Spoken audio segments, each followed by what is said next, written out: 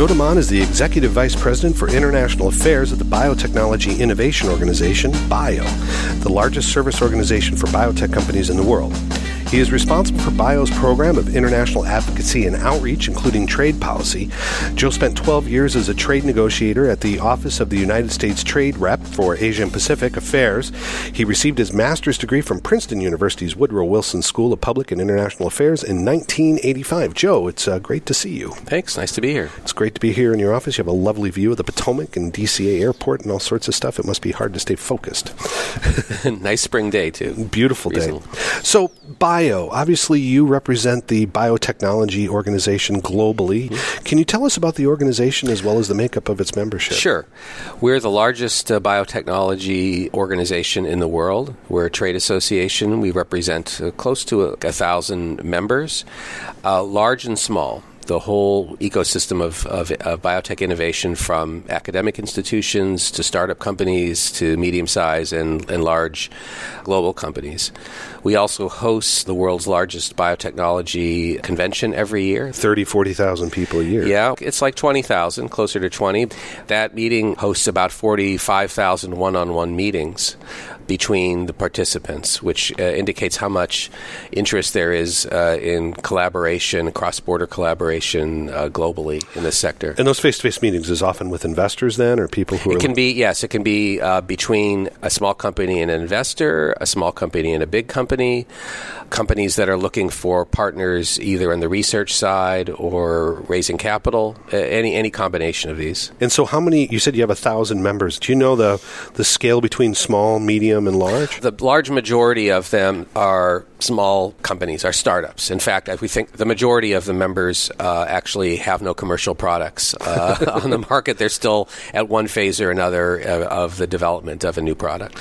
And as we know, 92% across all therapeutic indications fail. Mm-hmm. Cancer runs 96%. Neurological disorders, some neurological disorders, Alzheimer's are running at 100% failure. Mm-hmm. Mm-hmm. So you guys facilitate the growth and essentially nurture, from both a policy standpoint and a financial standpoint, the environment for biotech. Right. With respect to the policy, we try to help governments around the world understand what biotech innovation is all about. As you pointed out, how risky it is. Yeah. Also how expensive it is, how long-term it is. It's not like producing an app for your iPhone. It takes a good decade, often, to produce anything, if you do produce at all.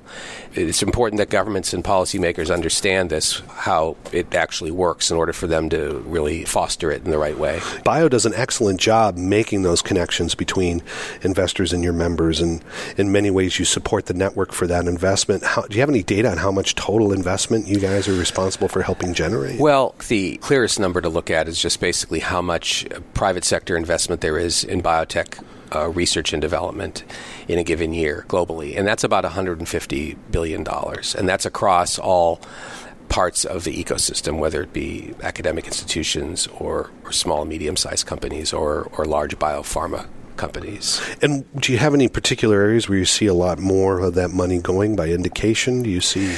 I think a lot of it follows the science. Mm-hmm. There clearly has been a trend the last few years in, for example, immuno-oncology. There's a lot of work being done, rare and orphan diseases, and following the science generally with respect to the new information that's always arriving about genetic origins of various illnesses or diseases, leads researchers in the direction of trying to hunt down how to address those. That said, there's also a lot of research being done in large unmet medical needs. You mentioned Alzheimer's. Well, Sure. Of course, that's one where we don't know a lot about. Well, we're learning what not to do. We're learning what not to do. And it's going to be a trial and error difficult process. And notwithstanding, what you said about the almost a total failure rate to date. 254 in a row, 255 in a row, something like that. People are still by trial and error, step by step. And hopefully it won't be too long before there's some breakthrough somewhere. But you just never know. That's the system of intellectual property. I think what a lot of people don't understand is that the IP system creates an environment where you can get a return on investment. And even though there are those 250 plus failures in Alzheimer's, the IP system that it exists creates a impetus for people to be willing to potentially lose their 100% of their investment to try and create something. It's absolutely necessary, obviously, especially that it's so risky for an investor to put money into a project like this, that they can be assured that if, in the small chance that it is successful, that they can accrue some returns on that investment. And the only way of really assuring an investor of that is to have very solid and enforceable intellectual property rights. That's what you're investing in, frankly. What we saw in Europe was a broad, I want to say organized, but certainly a concerted effort to look at IPR and confusing IPR as a driver of price. And we're starting to see some of those discussions drift into the United States as well, in an interest of looking at some aspects of a compulsory license, breaking apart those IPR standards. A bill is being discussed in the Congress about, introducing some aspects of compulsory licensing in Medicare Part D. It would be poison to investors and to startup companies. There's already a tremendous amount of uncertainty in investing in this sector, as we've discussed. If you add on to that, even if you are successful in developing a new product, and if in fact it's quite useful in treating a new disease, and then you have to deal with the fact that the government might take it away from you through a compulsory license, how do you convince an investor to put their money behind a project like that if there's that specter awaiting you in the event that you're even successful? Uncertainty is poison to investors. Why do you think this is gaining so much traction in the U.S.? I mean, I understand from a European perspective, on some levels, it's a socialized system, etc. But from a U.S. perspective, why do we think we're getting this on the Hill now? I think that the U.S. system is more complicated than the single-payer systems that you have in Europe and in places like Canada and Japan. You have a multiplicity of payers, of insurers. You've got middlemen like PBMs. And what's a PBM? I think a lot of people don't know what a PBM is. Pharmaceutical benefit manager. Those are companies that health insurance companies use to help manage the costs of medicines by purchasing from the manufacturers. So they end up being like a middleman. The middleman. Okay. And one of the issues that we've, of course, drawn attention to is that the middlemen actually negotiate discounts from the manufacturers, from the famous list price, which is almost never the price that anybody pays, negotiate discounts from the manufacturers. And one of the issues we've pointed out that adds to the complexity of this whole system is often they're not passing on those discounts to the end consumer or patient. Sure. That is their profit margin. For reasons such as that, given some of the pressures that insurance companies are under, what we see is that in the marketplace, there's a desire by insurers to pass an increasing portion of the final cost of medicine on to the patient through a higher copay or a higher deductible. And so what patients see is a higher cost to them than perhaps they had in the past. There's a desire, of course, on the part of a lot of people to try to do something about that, to try to limit what the out-of-pocket payment is to the consumer. But it's a result of this whole system, from manufacturer to PBM to insurer, and the list price that the manufacturer is negotiating with the insurer is not reflective of the price that the patient pays. That's a question of how the insurer structures the benefit for the patient. In any case, the complex outcome of these negotiations is that people want to introduce simple solutions. Right. To very complex problems. To complex problems, which is what politicians do sometimes.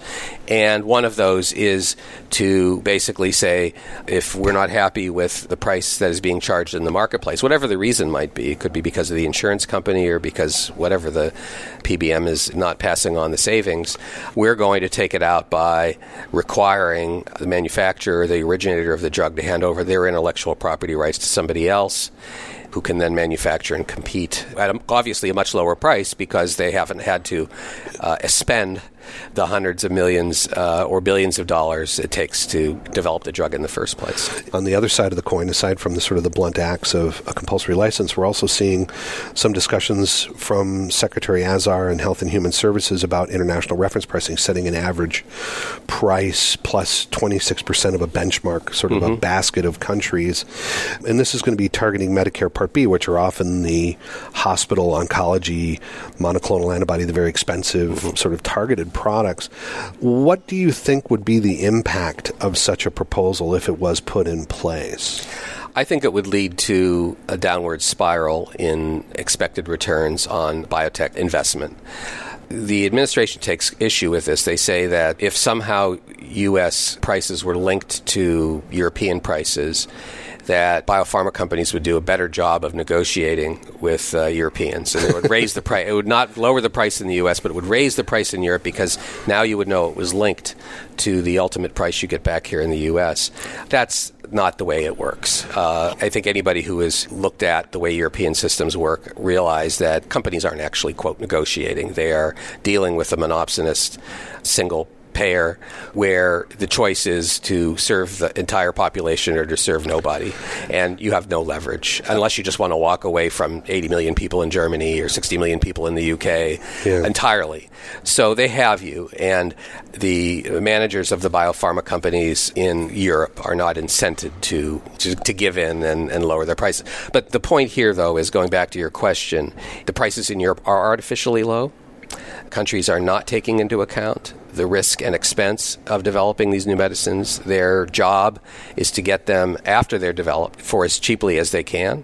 And many of them actually reference, they have ways of doing this because it's not a true marketplace.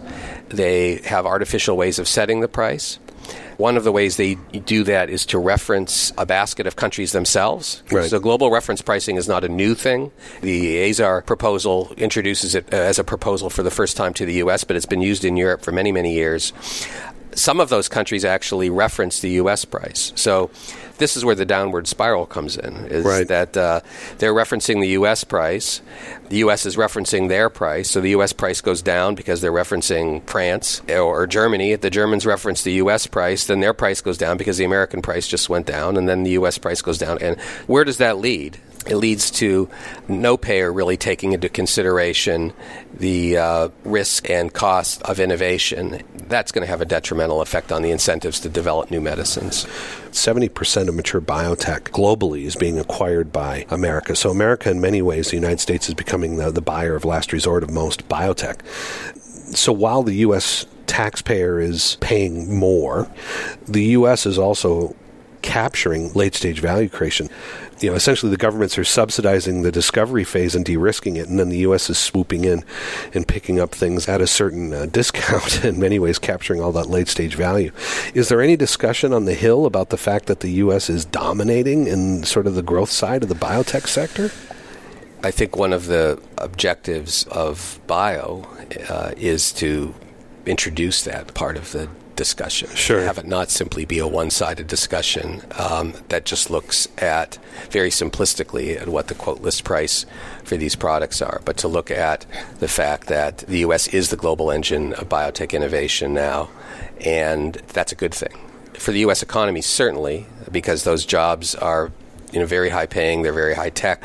The U.S., we've long dominated in drug development generally.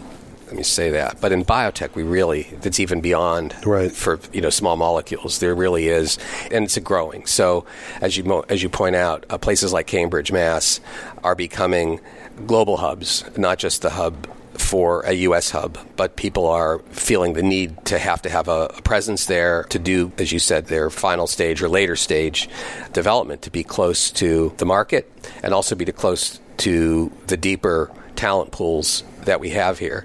And that's really an important point, too. I mean, I think that, as you said, given the high failure rate, our membership has a lot of turnover. Companies are going in and out of business all the time. Right. But the beauty of the American system is you can dust yourself off, and if you've got another good idea, you can start another biotech company. But you do need to have a pool of talent in this very specialized sector. And a pool of liquidity and a pool of liquidity, and certainly those two things. Now, some might ask, well, why isn't liquidity? Talent's a lot less mobile than liquidity. Sure. But nonetheless, both pools are available here in the U.S., and it's much easier to do the whole startup routine to attract the capital if you're closer to one of the U.S. hubs, whether it's on the West Coast or on the East Coast. Getting back to some of the issues in Europe, one of the things that I think a lot of the U.S. folks don't understand, Europe right now, for every person who's a retiree or a pensioner, there are only 4 workers, where there's 8 in the United States. According to current demographics, by 2055, 2060, we're going to be down to 2 workers for every pensioner, and almost 20% of the population of Europe is going to be over 80 years old. So I think governments are under tremendous pressure to try and cut anywhere they can because their healthcare costs are rising 2-3% a year. And so I understand philosophically why they're having to do that, but in many ways it's cutting off your nose to spite your own face. Well, yeah, and it's also, I mean, from our perspective, it's done not even in a really rational way either. Medicine costs in general within the OECD are about 15% of total healthcare costs. When you look at where governments actually decide to cut when it's time to do cost containment for healthcare, they generally focus on the biopharmaceutical sector. And the reason is that these are faceless foreign entities often, as opposed to telling doctors and hospitals that they need to take a cut in their fees. Sure. So even though the healthcare services, other than medicines, are 80-85% of healthcare costs, it's much more politically difficult to cut those areas. And even though you can demonstrate that medicines are probably, in many of them, if you look at the hepatitis C drugs, the evidence is pretty good. That you're saving, that the upfront costs are more than paid for in terms of the lifetime savings, in terms of maintaining chronic hepatitis C. Governments have a hard time dealing with that because they still budget on an annual basis. And it's a political problem as well, because where the savings are often accrued in the case of hepatitis C is in the liver transplants that are in the hospital budget, which doesn't necessarily go to the That's another problem. And I think it's something that governments, this is a policy issue, Sure. that healthcare spending is still too siloed. Right. And so that means that the full benefits of this new technology, which, has the benefit also of not necessarily requiring, a liver surgeon and a whole team of people, it's a pill you take or something you take intravenously. That's a much simpler delivery system and much more accessible to more people. But governments, even though they say they do, they're pretty poor at looking down the road. And, our fear is that as more of the treatments and the technology leads to genetic cures, basically, of diseases where all of the cost is one time up front, but the benefits are lifetime. If you look at things like gene therapy or cell therapy or gene editing, it's going to be this type of arrangement. It's probably going to be for a small population of patients, but the whole cost is going to be up front, and then the healthcare system saves money during the life of the patient. Well, who's doing this cost-benefit analysis? We don't see that. And what happens if the patient moves? What happens if the patient moves? As long as they stay in the country, then at least the country's healthcare system. That's more of a problem in the U.S., where a patient could move to a different insurer. Or a different job. Well, right. that gets us into blockchain, which might be a different conversation. Right. The conversation we're having now about targeting the drugs that are the most expensive or the most cutting edge, I think that's what I find particularly pernicious about the IPI proposal of Health and Human Services, is that it's really targeting the Medicare Part B, the monoclonal antibodies, the cutting-edge oncology products, really the ones that are the real innovative basis of next-generation therapeutics is what we're looking at. And the general feeling from the administration was that it was only going to cut R&D by 1%. From our preliminary work, we see it's impacting some of the R&D budgets by 30%, not 1%. It's absolutely right. It's targeted at some of the most innovative areas of biomedical research, which is a bit perverse. I also think, though, that it introduces this uncertainty on the part of people that are not even involved in those sectors, that it's just a pilot project in a sense that's on trial. And that in itself has a chilling effect. And the idea that you're going to try and force prices in other regions up, I think, is politically is going to be very, very challenging. Yes. 51% of the cost of drug development, if we believe the Tufts University data, 51% of the cost is roughly working capital costs from failures and financing.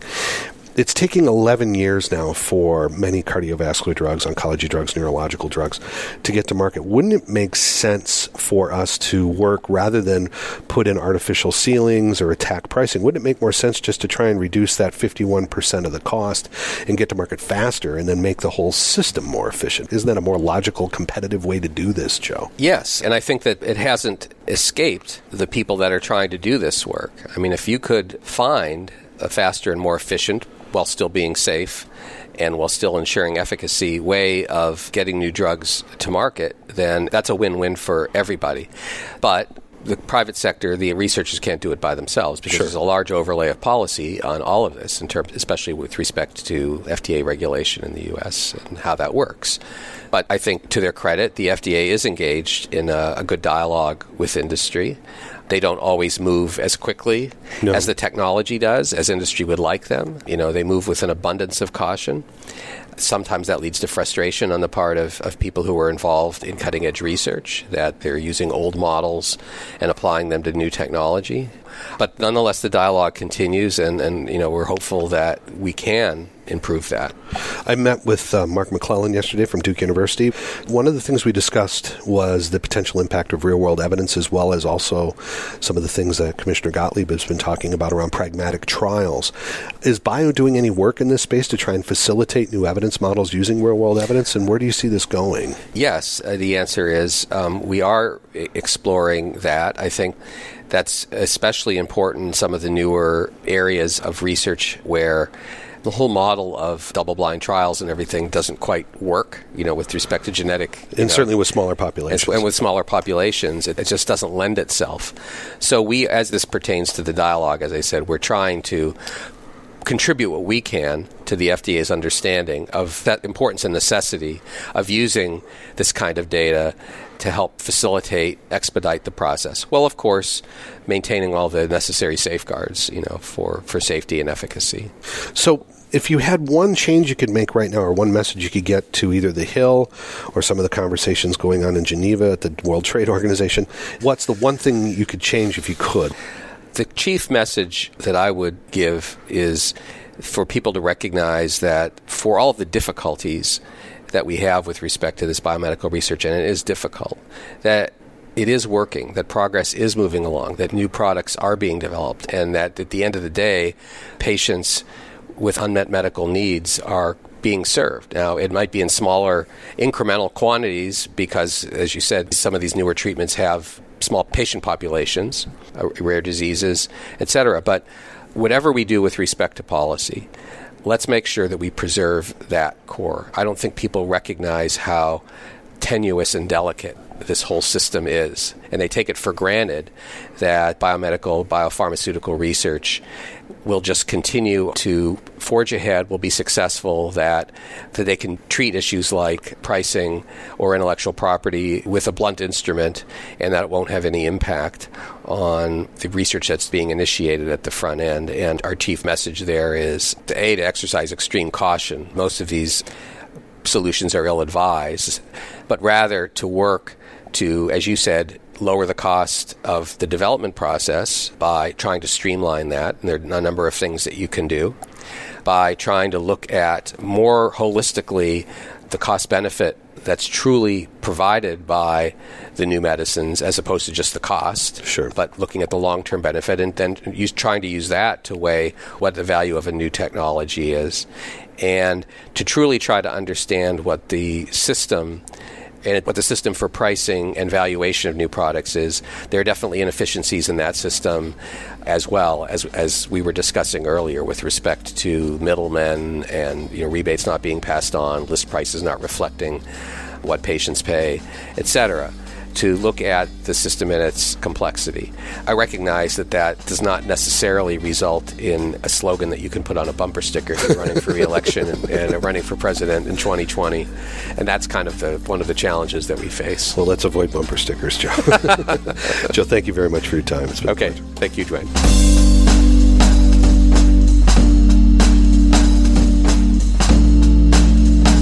This Better Science, Better Health podcast is made possible with the generous support of the U.S. Chamber of Commerce's Global Innovation Policy Center, BIO, Pfizer, and Gilead.